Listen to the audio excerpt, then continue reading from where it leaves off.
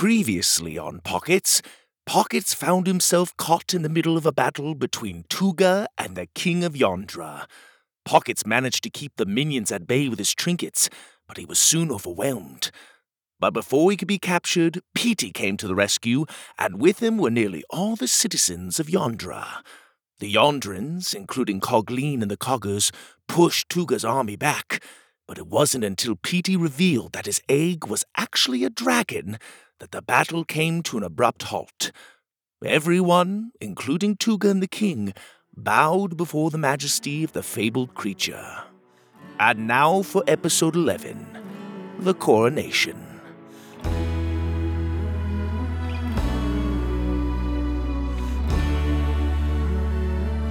The Purple Rocket Podcast presents The Adventures of Pockets.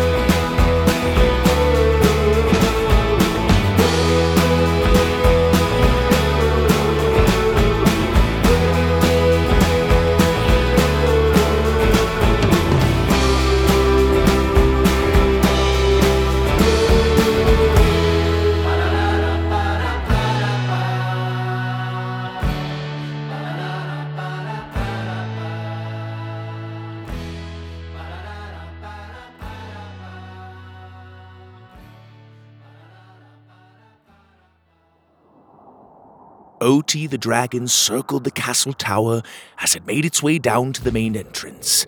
The citizens of Yondra watched in awestruck silence as it landed gracefully.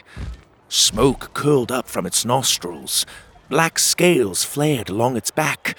With a few flaps, it shook the raindrops off its wings. It came to a stop at Petey's side and purred under the platypus's touch. The king had abandoned his bow when the dragon first took flight, and now stood in the far doorway. "Retreat! Retreat!" he shrieked, beckoning for his porcupine guards and wizards to follow him. But they remained still. "What are you waiting for? He has the dragon! We're all doomed! We must flee!" "No, you must flee," one of the wizards replied. "The great magic has spoken with a fiery breath," said the other. "We cannot challenge the will of the world." "Fine!" The king spat furiously as he spoke. "Go up in flames for all I care. I hope Yondra burns, all of it!" Shooting Petey and his dragon one last piercing glare, he turned to make a run for it. "Hold it!" Farlin called after him. The great wizard held out his hand, and the king froze mid-stride. His furious expression stuck on his face. "This no longer belongs to you."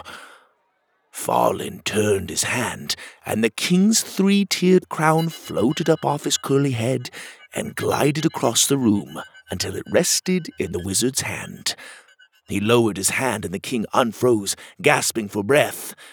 Feeling his head, the king gave them all one last horrified look before disappearing down the hall. There was a long, relieved silence once he was gone. Tuga was the one to break it. "How is this possible?" he said quietly, his head still in a deep bow. Petey shrugged. "I don't know." "I do," Pocket said, putting a hand on his friend's shoulder. "It was the will of Yondra. Its magic brought the dragon and Petey together, and I can think of no better person to care for such a creature." "Where did you find it?" Tuga asked, his voice much less menacing than before. "I didn't," Petey answered. "It found me, I guess." "Petey, you're okay!" Petey's wife and kids came waddling into the great hall. "Penelope!" Petey embraced his wife and gave his little platypus children kisses on the head. Did you find a good hiding spot, like I said? Were you out of danger? Your friend, the Cogger, she helped us get to safety. Petey and Pockets looked up and smiled when they saw Cogleen standing in the doorway. A dragon? She said with her hands on her little metal hips. It would have been nice to know we were traveling with the great beast of Yondra. She walked over and gave Petey a playful punch in the arm. Pockets looked at her in disbelief. How did you do it? How did you gather all of Yondra so quickly? I didn't. They were already approaching the castle when I made it outside. Apparently word of your quest traveled fast. Pockets looked out the open great hall doors at the enormous crowd gathered outside. Where did the dragon come from, Petey? Cogleen asked, hesitantly petting Odie's scaly head. I'd like to know the answer to that as well, Penelope said, folding her arms. Petey shook his head. I'm telling you, I've been carrying this egg with me the whole time. I thought it was our egg. Well, clearly it isn't, Penelope said. So, where is our egg? Pockets and Petey looked at each other for a long moment, trying to figure out how this had all happened. Petey scratched his head. I'll tell you where your egg is, came a voice in the doorway. A giant, plucked pink chicken limped into the room, a little platypus gnawing on its leg. Bark, bark! Pockets and Petey's jaws dropped. This is your egg. Bark Bark came to a stop and desperately tried to shake the little platypus off his leg. But the platypus held firm, growling and biting his bill down hard. Oi! Full of excitement, Petey got down on his knees and held out his hands for the little scoundrel. Come here, you! Come to Daddy! Penelope joined him. We've got you, love. Mummy and Daddy are here. The little platypus children bounced up and down and called for their little brother to join them. After giving them a questioning look, the little platypus finally saw the resemblance and stopped biting Bok Bok's leg. He blinked at them with his wandering cuckoo eyes. Mum? Papa? That's right, Petey and Penelope said, holding out their hands. The little platypus looked between Bok Bok and his parents. Then, kicking the featherless chicken in the shin one last time, he ran over and gave his family a hug. We're complete, Penelope cried. Attaboy! Petey ruffled his son's fuzzy head. As he pulled away, the little platypus chomped at his fingers. None of that now. Poor little guy's been learning his manners from Bok Bok, yes? Bok Bok rubbed his sore leg and scowled at them. You took the wrong egg from my nest. He nodded at Odie. That dragon belongs to me. Petey and Pockets looked at each other in shock. That explains the sulphurous stink, Pockets whispered. And why it got so hot and heavy after we left Bok Bok's village, Petey added. Odie lowered its head and snarled. It snapped its sharp fangs at Bok Bok's outstretched hand. Bok Bok jumped back. Watch it! You're mine, pet! He reached for Odie again, but this time the black dragon cocked its head and roared. A blazing burst of fire engulfed Bok Bok. When it finally went out, Bok Bok was left standing there sizzling and charred. Ouch! Roasted chicken, anyone? Pockets joked. Bok Bok coughed up smoke.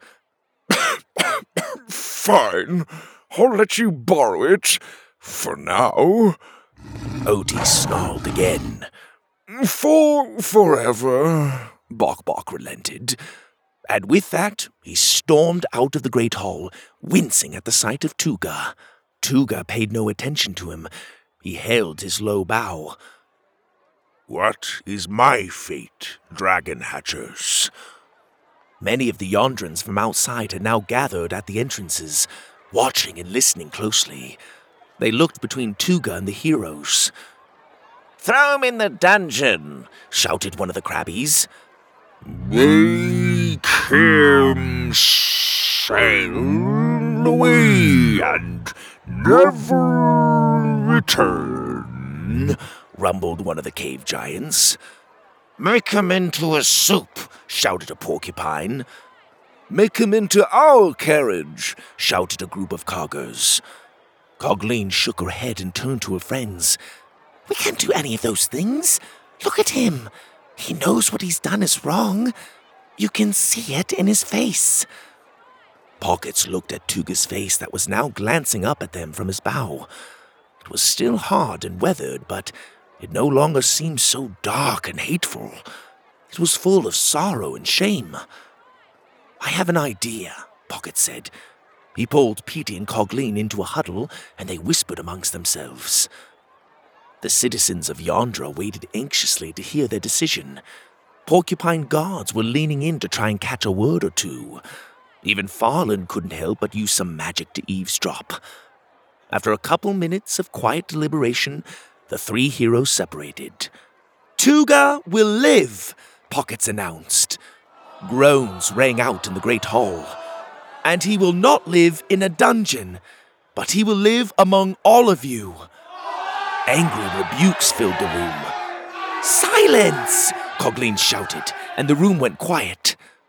Tuga stared at them in disbelief. Petey stepped forward. Tuga will live among the people of Yondra, to serve them the rest of his days, and the Yondrins will welcome him into their villages and accept his help. They will show him respect and kindness. He looked at Tuga, whose deep, scaly face was wet with tears. As you serve the people of Yondra, you will grow to love them.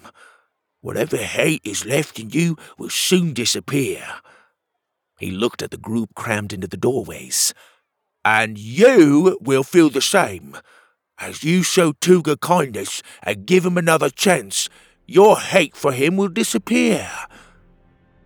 Tuga's first service assignment, Cogleen announced, will be among the coggers in Cogtown.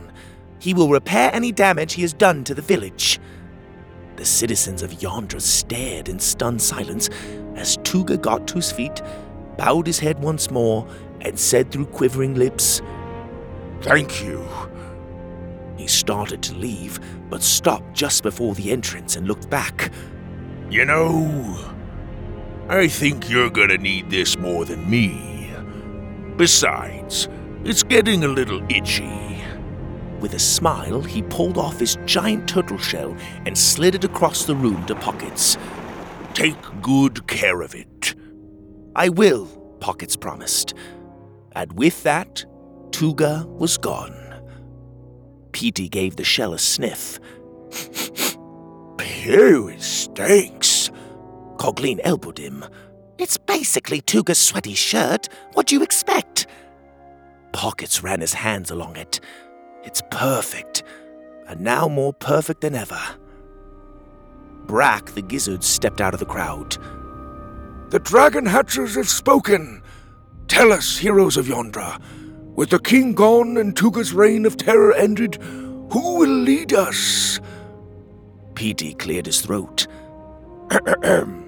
I hereby nominate my best friend, Pockets, to be our king. It was because of his ingenuity and bravery that we stand here today.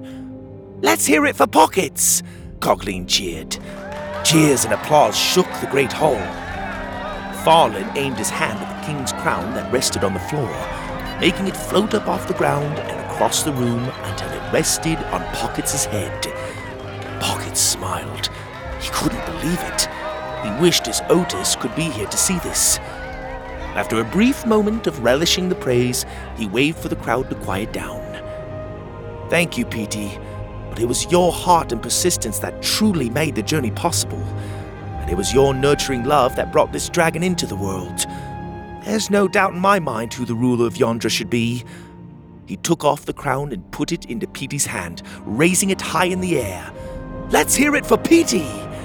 The people of Yondra erupted into cheers once more. With a big silly grin on his bill, Petey held the crown high. Penelope and the platypus kids clapped proudly. Petey nodded and smiled some more, until suddenly he brought the crown down hard over his knee, breaking it in two. Everyone gasped and watched dumbfounded as Petey tossed the broken crown out the window. "We don't need a king," the platypus shouted. "What good has a king done us? I say be done with them. Each village can choose its own leaders, and so long as they rule with peace and love, they can continue to serve. Any leaders who get high and mighty will answer to Odie." Odie snarled and roared up the ceiling, sending a blanket of fire dancing across the stones.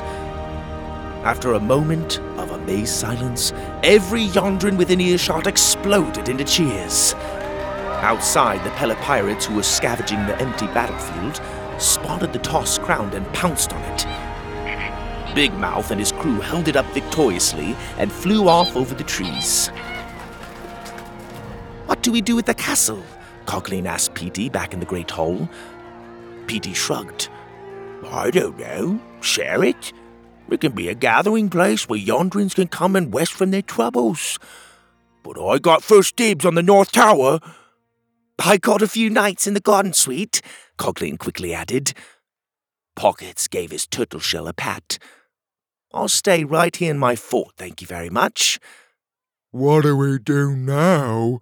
said one of the trolls, a finger stuck in her nose. The Yondrins all looked to their heroes for answers. "Go home and live in peace, I guess," Petey said. "You no longer have to fear Tuga or the king." Pockets stepped forward. "Take it from me. Anger is never the solution. A wise man once told me that anger is the fog that clouds up your lighthouse. It's best to blow it away. Blow away your anger, your fear, your troubled past. Instead, be kind to one another. Work together. Embrace your differences. Do this, and Yondra will never again fall into darkness." "What about the flies of Bog's Deep?" cried a voice from the crowd.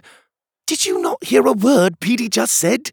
We're not your king," Pockets reminded them. "You don't need us to solve all your problems." Confused silence filled the room. "How about some friendly advice?" asked one of the giants sheepishly. Pockets, Petey, and Coughlin looked at each other and sighed. One by one, they took turns giving advice every time a Yondrin shouted out a problem. "Farlin and his wizards can use their magic to get rid of the flies," they said. "The gizzards will help keep the coggers oiled," they responded to another. "The coggers will help rebuild the gizzards' hive homes. The crabbies, who are also heroes of Yondra, should have a choice of any beach they want. Bok Bok and the chickens can produce eggs and clothing for all Yondrins in exchange for other goods, so that they no longer need to rely on tolls to pass their bridge. Their bridge should be rebuilt and open to everyone." "What about us?" rumbled Bongra the cave giant. "Do you still need regular offerings of treasure?" Pockets asked. Bongra looked at his wife, Hingra, who nodded emphatically at him. "Yes," he replied. "Then Big Mouth and his Pella pirates can make regular treasure drops in your pools in exchange for your help building boats." And on the questions went, until the sun set, and the only one left seeking advice in the Great Hall was a little porcupine wanting to learn how to whistle. "Almost," Pockets told her. "You have to tighten your lips just a little bit more, like this." "Like this?" The little porcupine tightened her lips and whistled for the first time.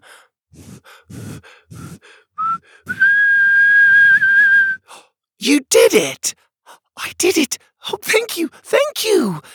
The excited porcupine pranced out of the Great Hall, leaving only Pockets, Coughlin, Petey, and his family. Exhausted, the heroes said their goodnights and headed off to bed in the castle. Coughlin settling down in the garden suite, Petey and his family in the North Tower, Odie perched atop the North Tower roof, and Pockets jumped into the hammock in the turtle shell that still sat in the great hall.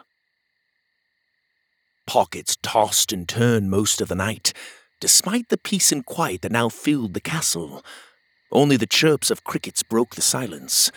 He remembered a time he and Otis slept on the deck of a fishing boat, watching the stars and listening to the chirps of crickets coming from the nearby shore. "I love the sound of crickers," Otis had said. "Crickers?" Pockets looked at him. "What's a cricker?" "That chirping sound, lad. Don't ye hear it?" Pockets laughed. "They're called crickets. Have you been calling them crickers all these years?" "Oh, what difference does it make? Crickers, crickets, crickety-crockers. The name don't matter. It's the sound I love. Just like I love camping out on this boat with ye." "Even if it smells like fish?" "Even if it smells like fish. And stinky boy." "I'm not a stinky boy. I took a bath 4 days ago." He sniffed himself. "Oh, I do stink." Otis laughed. "No matter, lad. I still love ye."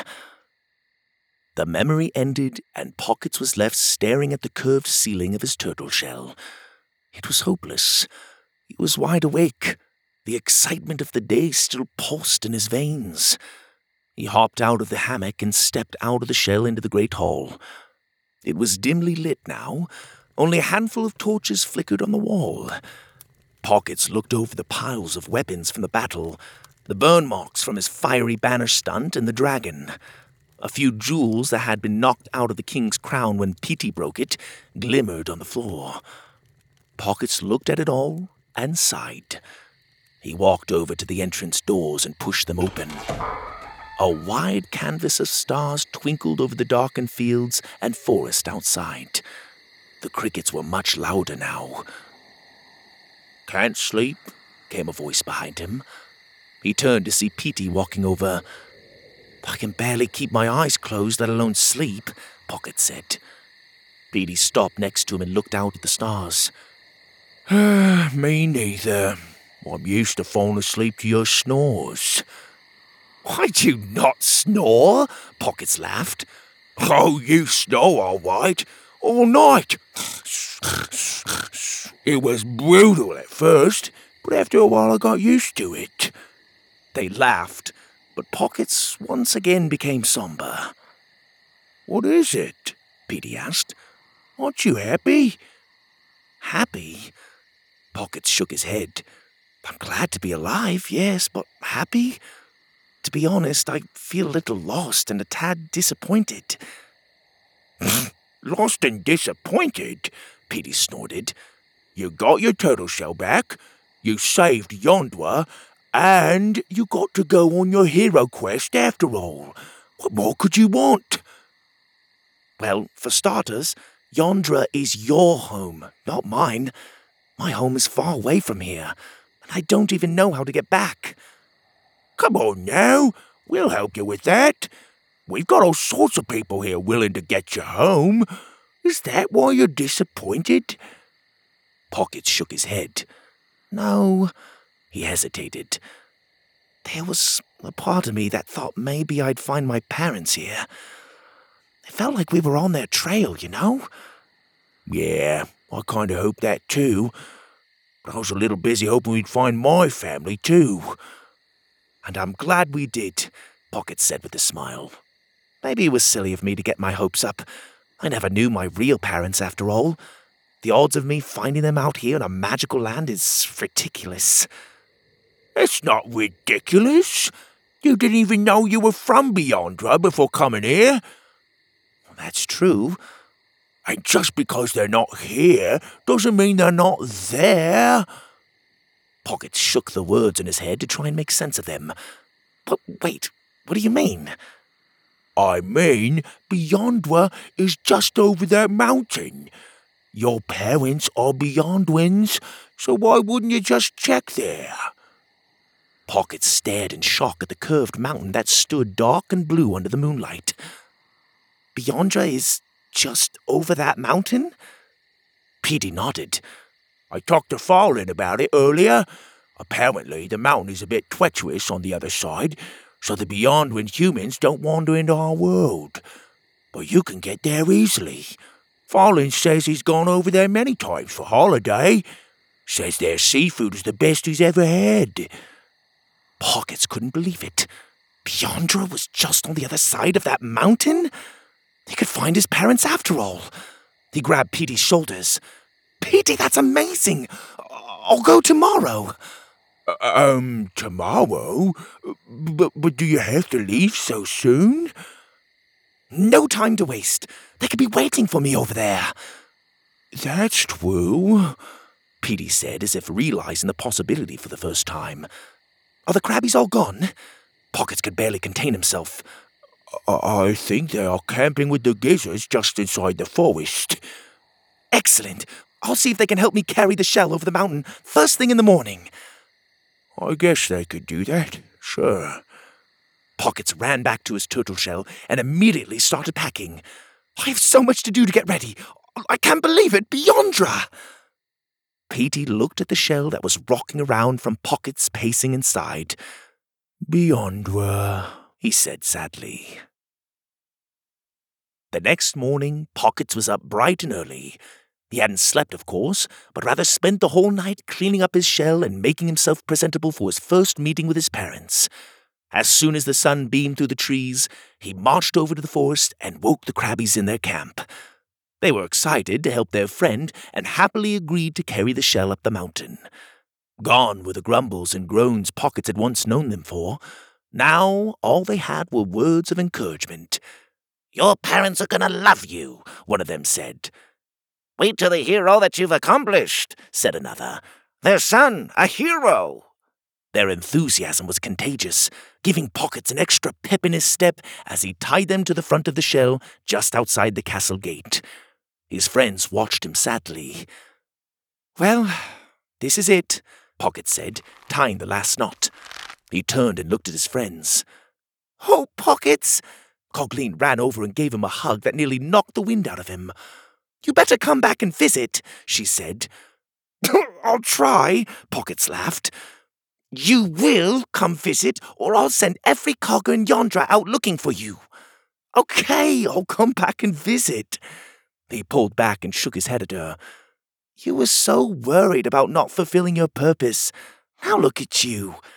You not only unlocked the gate for us, but you led your coggers in a victorious battle.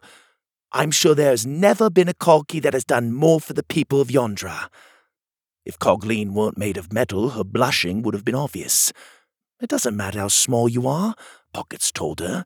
"You were clearly made for greatness. Don't ever, ever doubt yourself, even if you get stuck in a hole every once in a while."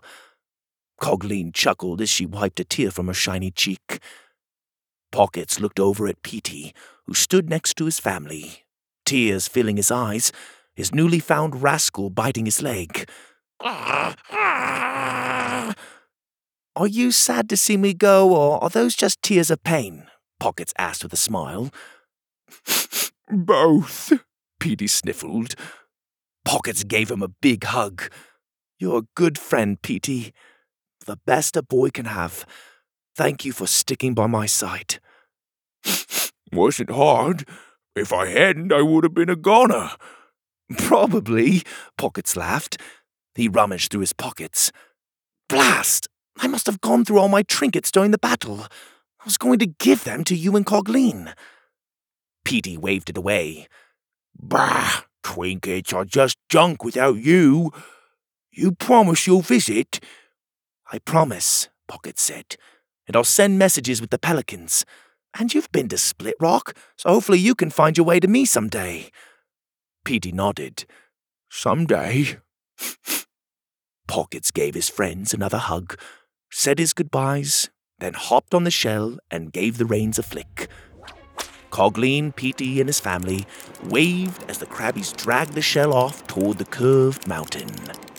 Up and up it went, over the grassy fields, through the trees, up the slope of the mountain. The crabbies pulled the shell up the steep summit with all their might. Hours later, they came to a stop at a cave just below the mountain's peak. A waterfall from the melting snow cascaded down over its opening. Pockets took out the piece of paper with Farland's directions and struggled to read the wizard's scribble. Carefully slime through the waterfall. Don't run through it? Slime? He looked at the waterfall confused. I think he meant to write slide, said one of the crabbies. Or sublime, suggested another. How do you sublime through a waterfall? The crabbies were starting to argue. It must be slide, Pockets interrupted. He untied the crabbies from the shell. I'll hop in and you give me a push through the waterfall. The crabbies agreed, bunching together behind the shell while Pockets climbed back in and held on. He could hear the crabbies' grunts over the rushing of the waterfall as the shell slowly slid closer and closer. Mom, Dad, he whispered, I'm coming. The waterfall filled his view outside the shell opening. It splashed over the top, and then, shoom! The shell pitched down and slid into darkness. Whoa! Pocket's stomach dropped as the shell slid through the dark tunnel. It turned from side to side and nearly went upside down a few turns. One last drop and whoosh! The shell slid out the other end of the cave onto a slope of beautiful green grass. Gradually, the shell came to a stop, and Pockets peeked out, squinting at the sunshine. He was surrounded by a meadow of wildflowers. He climbed out and looked behind him. There, up the grassy slope, hidden by shrubs, was the other side of the cave. And above that was the mountain, its curved top looking menacing and impossible to climb, just as Petey had said. He turned and looked in the other direction. Down the hill in the distance was a little seaport village. He could hear the bells of the fishing boats. He could see the wood shanties. He could hear the cries of seagulls and feel the mist from the waves crashing against the rocks. There, moving among the streets, were people. People that looked just like him.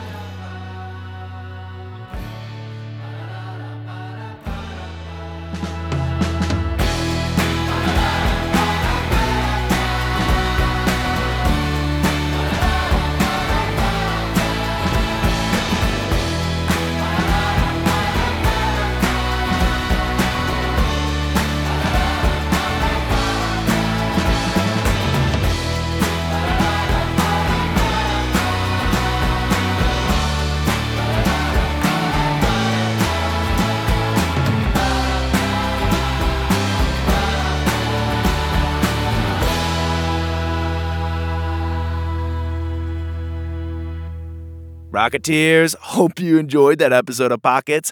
We've got one more episode until Pockets is done. I think one more episode. I'll have to go back and check. I think it's one more episode, so make sure you don't miss it. That season finale is coming your way soon. One of the things I wanted to bring up from this episode is kind of a small moment, and I know I usually focus on these small moments, but I still think it's important, is the decision that the heroes made in regards to Tuga's fate, right? Everybody else wanted Tuga to pay. Tuga had done so many bad things and made Yondra such a nasty place, although clearly he wasn't the only reason it was becoming so bad. The king was not the greatest person either. But people were very angry with Tuga, and you know what? Listening to the story, you think they have good reason. But what did Petey, Cogleen, and Pockets decide to do? They decided to let him go. They decided to forgive him. He did have to help all the villages and try to make all of his wrongs right, but they forgave him. And I love that lesson. I think it's so important, Rocketeers.